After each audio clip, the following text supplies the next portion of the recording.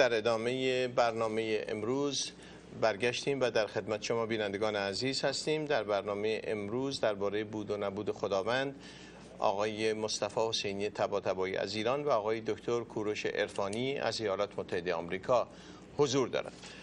و قبل از پیام‌های بازرگانی شما صحبت‌های آقای طباطبایی رو شنیدید. متاسفانه امروز امکان حضور آقای دکتر علی نیری فراهم نشد که بتوانند پاسخ صحبت‌های آقای طباطبایی رو بدن. امیدوارم در جلسه آینده این امکان فراهم بشود و پاسخ‌های دکتر علی نیری رو به صحبت‌هایی که امروز آقای طباطبایی کردند ما بشنویم.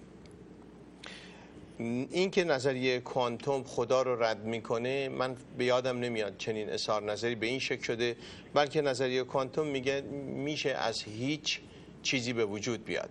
این در واقع اساس نظریه کوانتوم هست و البته بنده صالح نیستم در مورد این اظهار نظر. آقای دکتر نیری در جلسات آینده که حضور پیدا خواهند کرد در اصولا در مورد فیزیک کوانتوم و اینکه اساس اون چی هست صحبت خواهند کرد. من قبل از اینکه پاسخهای آقای دکتر عرفانی رو بشنوم میخوام من بفهمم که ما از کدامین خدا صحبت میکنیم. اگر خدایی هست که این جهان و هستی رو او آفریده است، خدایی که تا این حد گشاده دست و گشاده نظر هست، چرا کتابهایی که داره تا این حد تنگ نظران است؟ چرا در تورات و در انجیل و در قرآن ما نمود خدایی رو که یونیورس رو خلق کرده، هستی رو آفریده، کمتر میبینیم، در حالی که خدایی که این کائنات رو آفریده است قدرتی است مطلق، قدرتی است توانمند که این جهان رو خلق کرده اگر وجود داره. بنابراین اجازه فرمایید، چون این بحث طولانی خواهد بود، من میخوام بعد از اینکه صحبت‌های آقای عرفانی رو شنیدم بحث رو عملی تر کنم. بگم که آقا فرض کنیم خدا هم هست، اما این خدا تجلیش در دین چگونه است؟ با انسان چه میکنه این خدا؟ در ادیانی که از سوی این خداوند آمده است انسان چه منزلتی دارد؟ با انسان چگونه در این ادیان ما مواجه میشیم؟ شاید از طریق این شاخص ها باید بریم و در جهت اثبات وجود خدا و ویژگی های وجود خدا بتوانیم صحبت بکنیم. آقای دکتر عرفانی. بله، من درود میفرستم خدمت بینندگان گرامی، با درود خدمت جناب حسینی. و اگر اجازه بفرمایید از اونجایی که مطالبی که ایشون فرمودن وارد حوزه کاری من نمیشه، من فیزیک و کوانتوم نمیدونم و از طرفی هم همونطور که در برنامه گذشته عرض کردم مسئله خداباوری رو یک امر شخصی میدونم که برمیگرده به اون چیزی که فرد بهش ایمان داره و حوزه کار جامعه شناسی نیستش. وارد اثبات یا عدم اثبات خدا نمیشم. بحثی که ما هفته گذشته داشتیم برمیگرده به بحثی که ازش به عنوان متدولوژی یا روش شناسی نام میبرن و کل صحبتی که من شخصا عرض کردم این بودش که روش شناسی علمی با روش شناسی مذهبی متفاوت هستش. این تفاوت به هیچ کدومشون برتری نمیده، ولی تفاوت‌ها و اختلاف‌های ذاتی و ماهوی رو که درش وجود داره رو ما نمیتونیم نادیده بگیریم. برای همین هم هستش که بکارگیری یکی برای اثبات امری در حوزه دیگری کاری بیهوده هستش. یعنی من اگر بخوام از روش شناسی علمی استفاده بکنم برای رد امری که یک امر درونی است، خدا به طور مثال امری است که فرد میتونه در نهانگاه ذهن خودش داشته باشه، در ناخودآگاه خودش داشته باشه و بنابراین چیزی نیستش که من بخوام با روش علمی بیام اون رو برم پیدا بکنم جایی و درش بیارم کالبد شکافیش بکنم. به همین ترتیب من فکر میکنم اون جایی که یک خدا باور، یک دین باور شروع میکنه به اومدن و استفاده کردن گزینشی از داده های خاصی که حاصل و نتیجه یک روش علمی مشخص هستش، اینجا در واقع داره از متد دینی خارج میشه، از روش دینی خارج میشه. ببینید در سوره بقره اولین آیهش، یعنی در واقع آیه شماره 2 ذکر میکنه در این کتاب تردیدی نیست. دقت بفرمایید، لا ریب فیه یعنی شما نمیبایستی در اون چیزی که در مورد این کتاب گفته شک بکنید و این شک رو از ابتدای کار راهش رو بسته. معنیش چیه؟ معنیش اینه که شما میبایستی با ایمان با این کتاب برخورد بکنید، میبایستی این اعتقاد قلبی یا درونی رو داشته باشید، انسان معتقدی باشید و بعد شروع بکنید از این کتاب استفاده بکنید و این کتاب همه چیز رو به شما میده، همه دانش‌ها و رازها و غیر و ذالک رو به شما میده، ولی شرطش این هستش که شک نکنید. در علوم اولین صحبتی که به اصطلاح آغاز کار علم هستش این هستش که شک کنید. یعنی ببینید شما دو مقوله متفاوت رو دارید، در یکی تردید و شک رو کاری غیر اصولی میدونه به دلیل اینکه داره از جانب منبعی میاد که این منبع خطا ناپذیره، بنابراین امکان شک کردن در امری که امکان اصولا ارتکاب خطا براش وجود نداره یک امر بیهوده میشه، در حالی که در دومی به خاطر اینکه علم زایده ذهن انسان هستش و انسان به عنوان یک موجود خطا پذیر در نظر گرفته میشه، بنابراین از همون ابتدا سفارش میشه به دانشمند، به کسی که کار علوم میکنه که شک کنید، تردید کنید و بعد به دنبال این باشید که از طریق تجربه، مشاهده و آزمایش شک خودتون رو کاهش بدید، نه برطرف بکنید. و به همین دلیل هم هستش که شما وقتی میخواید یک حوزه مطلق گرا رو که حوزه مذهب باشه با یک حوزه نسبی گرایی با همدیگه یه جوری بالاخره پیوند بدید، از توش این بیرون میاد که دائم مجبور هستید به بالا و پایین برید. یعنی ببینید این مطالبی که جناب طباطبایی میگفت در صحتش شکی نیست که آقای مکس پلانک اینو گفته، فلان دانشمند اینو گفته، من در این شک و تردیدی ندارم، اما جایگاهی که شما میخواید این گفته ها رو درش قرار بدید و اون نتیجه گیری که میخواید بکنید، اون نتیجه گیری نمیتونه تابع روشی باشه که در علوم به کار میره. برای اینکه در علوم همینطوری که عرض کردم در متدولوژی علمی شما هدف رو از قبل تعیین نمی‌کنید، فرضیتون رو مطرح میکنید، آزمایش ها و روش رو میرید، در نهایت میبینید که چی به دست آوردید، اون میشه نتیجه کار شما.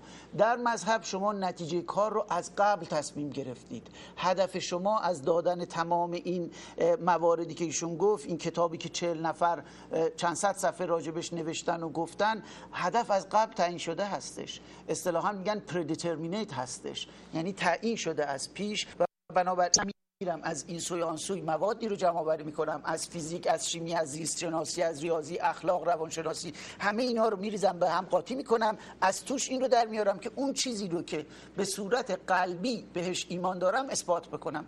این تمام بحث هفته گذشته این بودش که این روش با روش علمی که به شما میگه از پیش هیچ چیزی قطعیت نداره و شما میبایستی یک فرضیه رو، یک امر فرضی رو آزمایش بکنید تا بتونید به یک امر نسبی، به یک نتیجه گیری نسبی برسید، این به نظر من از لحاظ ماهوی متفاوت هستش و به دلیل همین تفاوتی که بحث‌های از این دست هفته قبل عرض کردیم نمیتونه به یک نتیجه گیری مشخص و متعین دست پیدا بکنه. خیلی متشکرم. آقای طباطبایی، در این قسمت از آقای طباطبایی، جناب طباطبایی، شما با ما هستید؟ بله. آقای طباطبایی، خواهش می‌کنم. سوالی که در این لحظه برای من مطرح است، اگر برای فقط به طور موقت بحث بود و نبود خدا رو بگذاریم کنار و بخوایم خدا رو از طریق رابطه خدا و انسان در دین نگاه بکنیم، خب باید چطور نگاه بکنیم؟ چرا این رابطه تا این حد به اصطلاح یک طرفه است؟ چرا خداوند در ادیان ابراهیمی، به ویژه ادیان ابراهیمی، احتیاج به بنده داره، به ستایش داره؟ چرا امور اصلا به نظر جور در نمیاد که خداوندی که تا این حد محدود فکر میکنه و برای انسان روش‌های زندگی رو تعیین میکنه که اون روش‌ها امروز که بهش نگاه میکنیم دیگه به درد این دوران نمیخوره، باید به طرز دیگه‌ای به قضیه نگاه کرد. روابط انسان و خدا و انسان و دین چگونه تبیین میشود و انسان در دین چگونه تعریف میشه؟ بفرمایید. عرض کنم حضور شهید که بنده باید هر دو موضوع رو پاسخ بدم، هم فرمایشات جناب دکتر عرفانی رو هم فرمایشات حضرتعالی رو. شما 5 دقیقه وقت دارین که ادامه بدید. من به هر دو.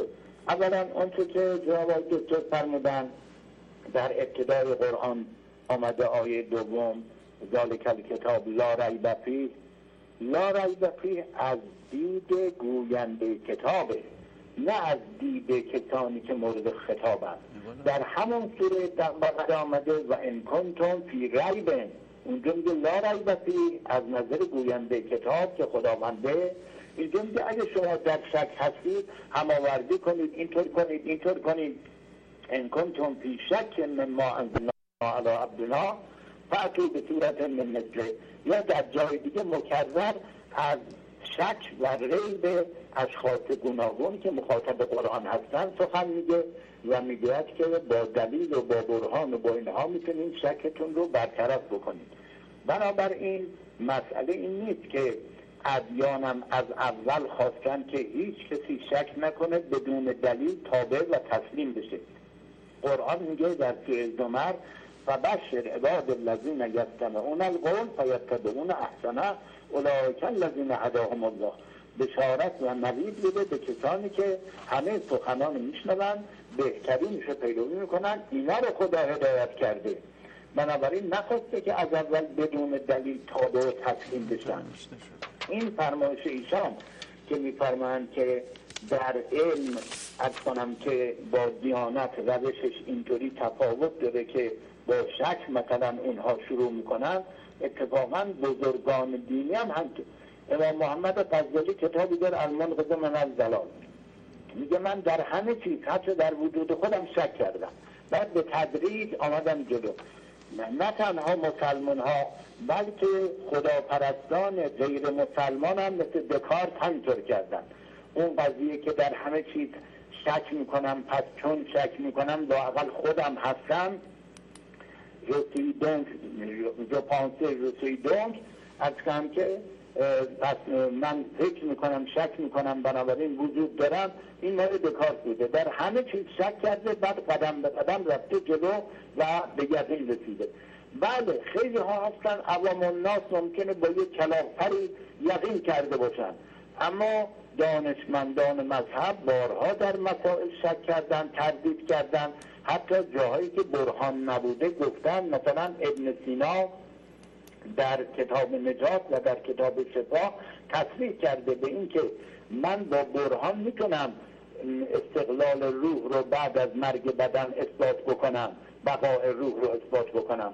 بنابراین به معاد روحانی با استدلال میتونم برسم، ولی معاد جسمانی دلیل نداره. فقط ما چون مسلمانیم تابع شرعیم و پیامبرمون راستگو میدونیم قبول کردیم. اینجا نیومده ببافه از چون اعتقاد داشته، اعتقاد مذهبی داشته، یه دلیلی ببافه و اینها.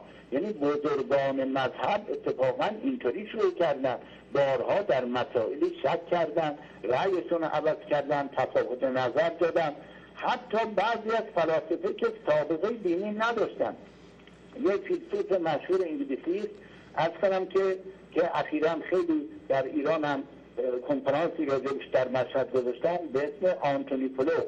این فیلسوف ملحدی بوده که سالها اصلا مخالفت با دین میکرده، نه اینکه قبلا وجود خدا ثابت شده برای حالا شروع کنه استدلال کردن. بعد در اثر تحقیق و تتبع زیادتر، تفکر زیادتر، این اواخر معتقد شده به خدا. و در همین از کنم که مجله همشهری که شرح اون کنفرانس رو که در مشهد بوده از کنم که دانشمندان صحبت کردن آورده، میگوید که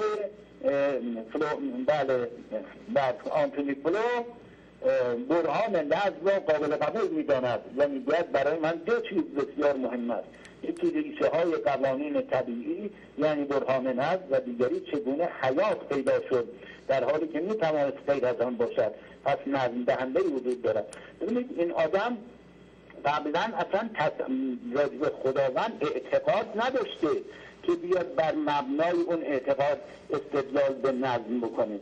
پس بنابراین بین کسانی که معتقد شدن اینجور اشخاص هم فراوانن، معمولا دانشمندان اینطورن.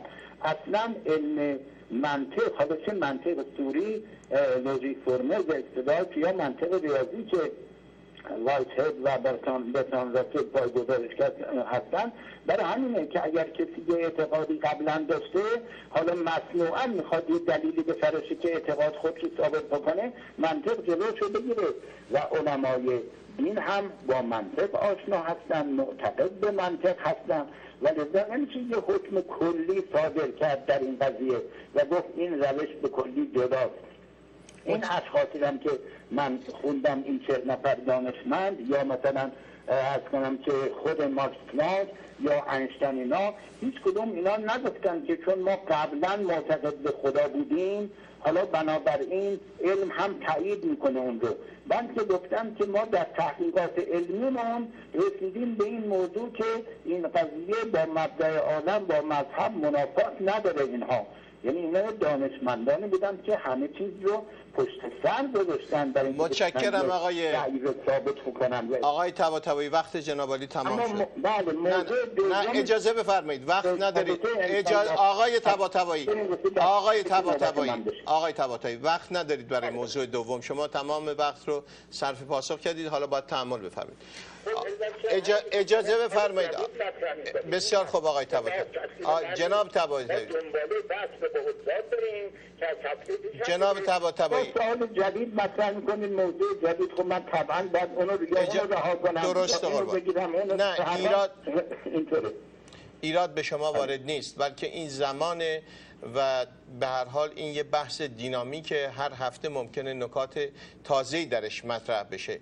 در واقع یکی از ویژگی‌های این بحث‌ها این است که من جوابم تصریح کرده بودید که عرض کنم که نظریه ماسترانک رد میکنه خدا رو، منتها نظر خودتون رو نگفته بودید، از قول یعنی خلاصه کردید نظر اون آقای دکتر رو. متشکرم. اگه مراجعه بفرمایید تصریح کردید. بسیار خوب، برنامه رو نگاه میکنیم و حتما اون تیکر هم در میاریم و خواهیم گذاشت. عرضم به حضورتون که آقای دکتر عرفانی، ببینید آقا، برای اینکه من قانع بشم، من یه آدم عادی ام. بله.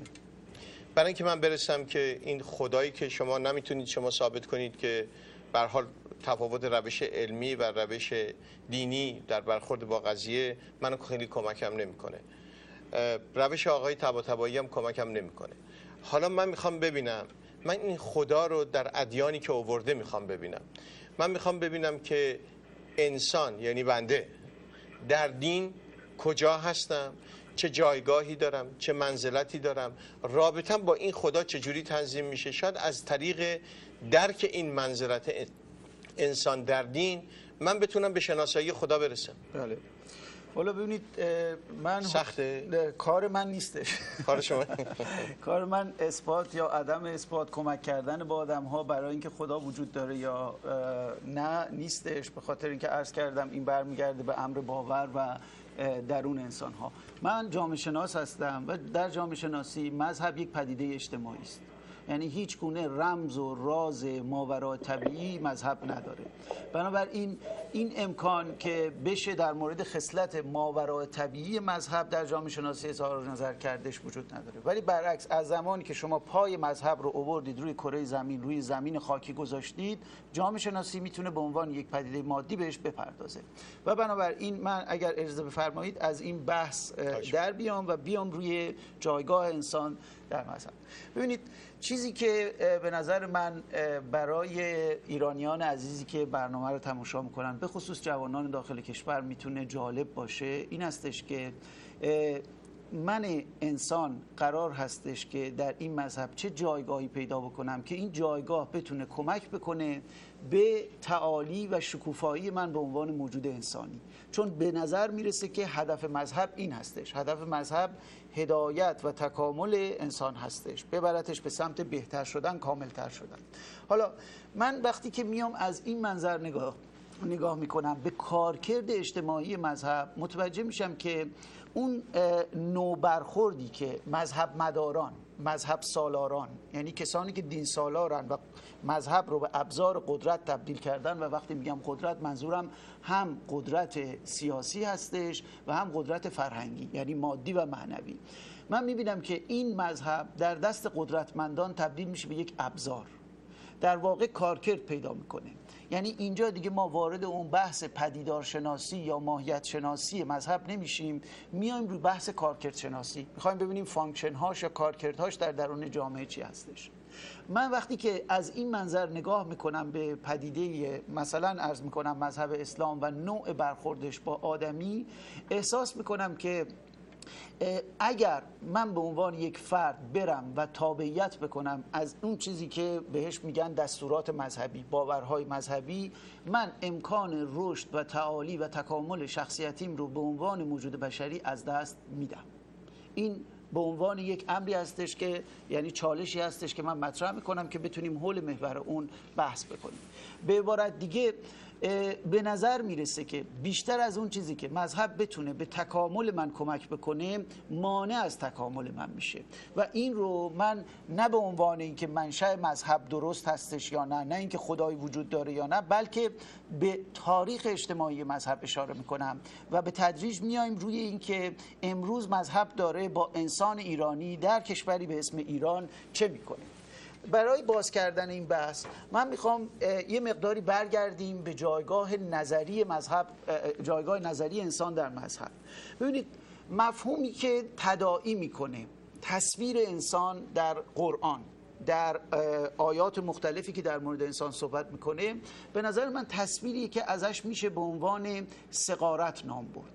یعنی انسان رو یک موجود صغیر میدونه. من برای هموطنان جوانمون توضیح بدم که وقتی میگن صغیر یعنی کسی که به سن تشخیص نرسیده، حالا سن بلوغ باشه یا هر چیزی، سنی هستش که قادر به تشخیص نیست و نیاز داره به یک قیم. بنابراین قیم هستش که به واسطه داشتن عقل برای موجود صغیر تشخیص میده. برخوردی که به نظر من به عنوان یک جامعه شناس در قرآن شناسایی میشه کرد، در مذهب اسلام میشه شناسایی کردش و این به نظر من در مورد تمام مذاهبم به نوعی صادق هستش، این هستش که انسان یک موجود فاقد قدرت تشخیصه. بنابراین احتیاج داره به یک راهنما و این راهنما در درجه اول خداونده که از قول او دین سالاران میان یک سری از مطالب رو ارائه میدن. قرآن یکی از این مطالب هستش، یکی از این منابع هستش که در دین اسلام اصلی ترین منبع قضاوت و هدایت برای انسان هستش. من چند نمونه رو به صورت خیلی خلاصه وار در آیه 5 سوره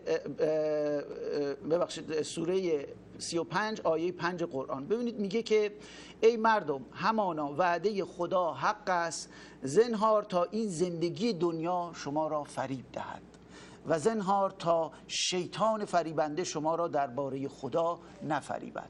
پس ببینید داره هشدار میده در مورد اینکه شما ممکن هستش دچار اشتباه بشید. بعد میایم سر این آیه‌ای که من و شما میبایستی هر بار در نمازمون اون رو تکرار بکنیم، اهدنا الصراط المستقیم، خدایا منو به راه راست هدایت فرما. دقت میفرمایید.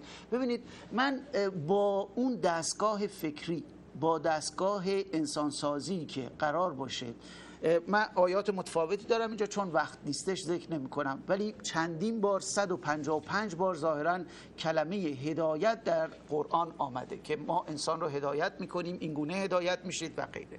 به نظر من زمانی که یک دستگاهی، حالا در این بحثی که داریم میکنیم دستگاه مذهب هستش، میاد و انسان رو موجودی میکنه که وابسته به یک موجود بیرون از خودش هستش، من این رو اسمشو میذارم ایجاد رابطه صغارت، یعنی قیم برای یک انسان، برای یک موجود صغیر تعیین کردن که تو انسان فاقد قدرت شناسایی خودکفا هستی، فاقد قدرت جهتیابی مستقل هستی و بنابراین نیاز داری به یک هدایتگر بیرونی که این هدایتگر رو میبایستی 24 ساعت و در 24 ساعت 5 بار صدا بکنی، به کمک به طلبی که تو رو به راه راست هدایت بکنه و در غیر این صورت گمراه خواهید شد.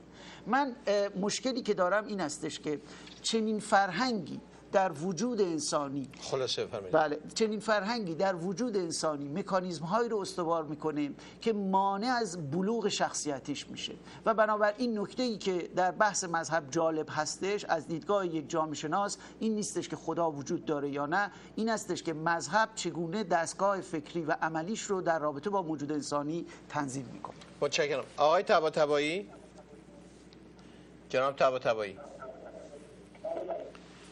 بله بله. صحبت‌های آقای دکتر عرفانی رو شنیدید؟ کاملا درک کردم فرمایشاتون رو. آیا مذهب مانع بلوغ شخصیتی انسان میشه؟ بله. از کنم حضور شریفتون که استاد گرامی خوب است که لمس یک طرفه از قضایا نداشته باشند. یعنی مثلا برخی از آیات رو توجه و عنایت بفرمایند، برخی از آیات دیگه عنایت نکن. قرآن نزدیک 50 بار گفته لعلکم تعقلون، یعنی باشد که خود شما عقلتون رو به کار ببندید. بنابراین نخواسته عقل آدمی به کلی بسته باشه و فقط گوش به وحی آسمانی داشته. وحی آسمانی از باب تعلیمه، میگه یعلمهم الکتاب و الحکمه.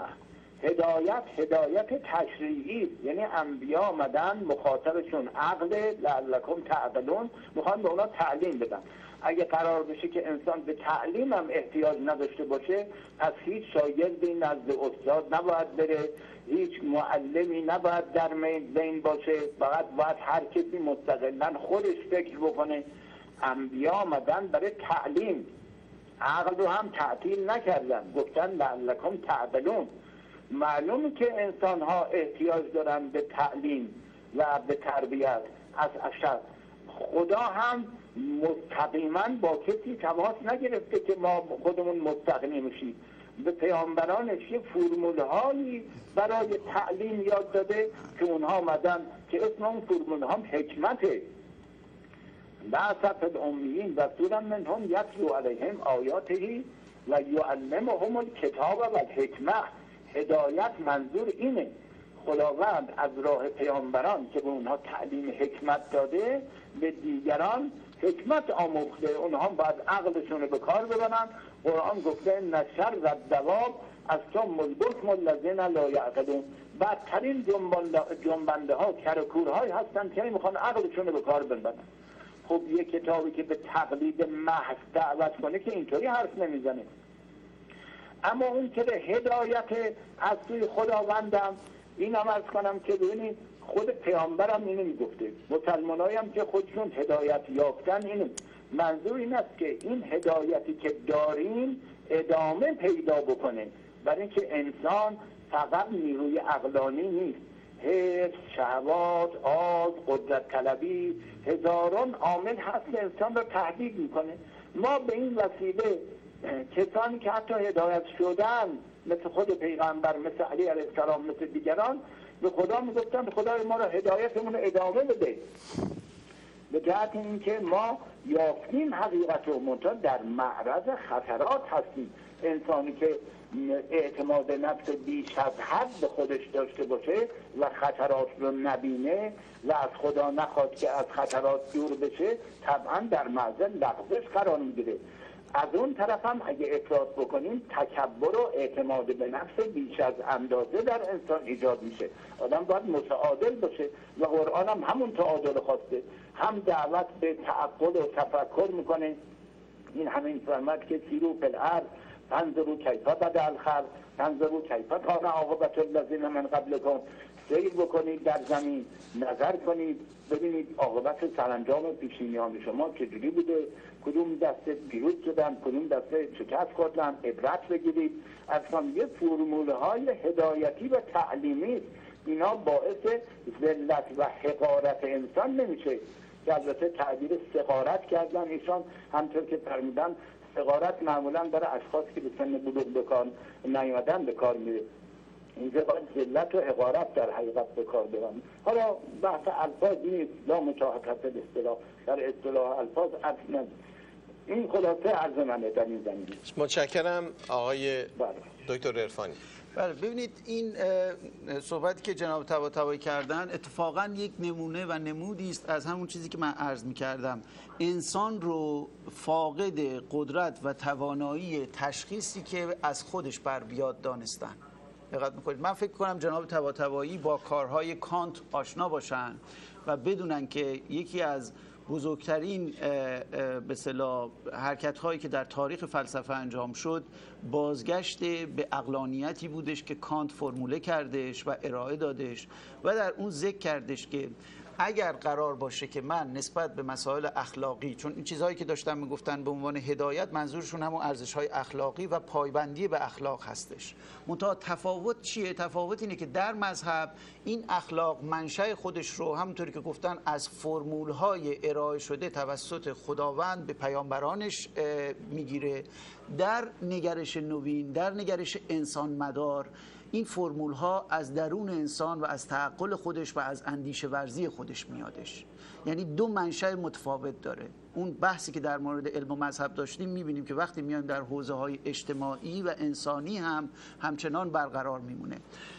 کانت نکته جالبی میگه اگر قرار باشه که من نسبت به نیکی، نسبت به خیر پایبندی داشته باشم، این پایبندی میتونه ناشی از این باشه که من قوانین رو اجرا میکنم. اما چه قوانینی؟ قوانینی که خود کشف کردم، درک کردم، بر اساس ادراک خودم، بر اساس خرد خودم، و به خصوص عنصر بسیار مهمی که ذکر میکنه، بر اساس اراده و آزادی خودم. دقت بفرمایید. یعنی نرفتم در بیرون از خودم جستجو بکنم که یک کسی به من بگه که چگونه من راه راست رو پیدا بکنم، چگونه به اصطلاح خوب رو از بد تشخیص بدم و به این ترتیب تبدیل بشم با آدم خوب. ببینید در آیه طباطبایی شاید این رو بهتر بدونن. در سوره ابراهیم یک نکته گفته شده که به نظر من بسیار نگران کننده هستش، و اونی که میگن ما هیچ پیامبری را جز به زبان قومش نفرستادیم تا حقایق را برای آنان بیان کند. پس خدا هر که را بخواهد بیراه میگذارد و هر که را بخواهد هدایت میکند. خب من اینجا این سوال رو میکنم، من انسانی که به دنیا اومدم، من چه گناهی کردم که میبایستی جز به اون کسانی قرار بگیرم که خداوند اراده کرده منو گمراه بکنه، یا اون چه شانسی داشته دیگری که خداوند خواسته او رو هدایت بکنه؟ پس نقش اراده من چی میشه؟ نقش انسانی من چی میشه این وسط؟ در کجا هستش که من میتونم در مورد آینده و سرنوشت خودم در یک چنین دستگاه فکری تصمیم بگیرم؟ از درون من چه قراره بیادش؟ اراده من قراره کجا نقش بازی بکنه؟ تصمیم من قرار هستش در کجا نقش آفرین باشه؟ و نبود این دیدگاه که تشخیص این که چه چیزی خوبه. در صحبت جناب طباطبایی دیدید که اون چیزی رو که در واقع عامل توجیهی پیامبران و دستورات و غیر و ذالک اینا میدن اینه که بنده انسان به عنوان یک موجود متمایل به خطاکاری، متمایل به گناه اندیشه میشم، پنداشته میشم، و بنابراین از اونجایی که پیشفرضی وجود داره، ببینید بحث پیشفرض و روش رو به یاد بیارید در اون بحث متدولوژی که داشتیم، بنابراین چون این پیشفرض وجود داره که من انسان آمادگی اینو دارم که برم به سمت شهوت و قدرت و ثروت و هزار و یک گناه دیگه، پس من چیم؟ قابلیت و صلاحیت این رو ندارم که در مورد رفتارم تصمیم بگیرم، یعنی صغیرم. نیاز به چی دارم؟ نیاز به قیم دارم. این قیم کیه؟ 124,000 پیامبر طبق روایتی، یا طبق روایت اسلامی پیامبر اسلام. پس من جنبندی صحبتم این هستش که اگر قرار باشد که اون نکته‌ای که آقای طباطبایی میگن تعقل من به عنوان انسان عمل بکنه، خب نمود این تعقل کجا میبایستی باشه؟ وقتی قرار هستش در مورد سعادت، به سعادت رسیدن من یا نرسیدن من، موجودی به اسم خدا تصمیم بگیره که بگه من یه عده‌ای رو دوست دارم گمراه بکنم، یه عده‌ای هم دوست دارم هدایت بکنم، و آخرش هم میگه و اوست ارجمند حکیم. آخه این چه حکمتی است که قرار هستش بخشی از انسان‌ها بر اساس یک اراده‌ای که به فردیت خودشون، به اراده خودشون، به آزادی انسانی خودشون هیچ ارتباطی نداره، برای سرنوشتشون تصمیم بگیره و عده دیگری خوشبخت بشن، به بهشت برین دست پیدا بکنن، به خاطر اینکه باز یه اراده دیگری هستش. اینجاست که من معنای سغارت یا عدم بلوغ شخصیتی رو مطرح کردم که اسلام یا مذهب به طور کلی من موجود انسانی رو به عنوان موجودی میبینه که صلاحیت تشخیص خوشبختی خودم رو ندارم و میبایستی تعریف خوشبختیم رو از یک منبع بیرون از خودم عاریت بگیرم. سپاسگزارم. بینندگان عزیز، به پیام‌های بازرگانی تلویزیون توجه می‌فرمایید. برمیگردیم به گفتگوی متقابل آقای مصطفی حسینی طباطبایی از ایران، شخصیت مذهبی، و آقای دکتر کوروش عرفانی، جامعه شناس از ایالات متحده آمریکا رو در مورد بود و نبود خدا و انسان و دین پی می‌گیریم.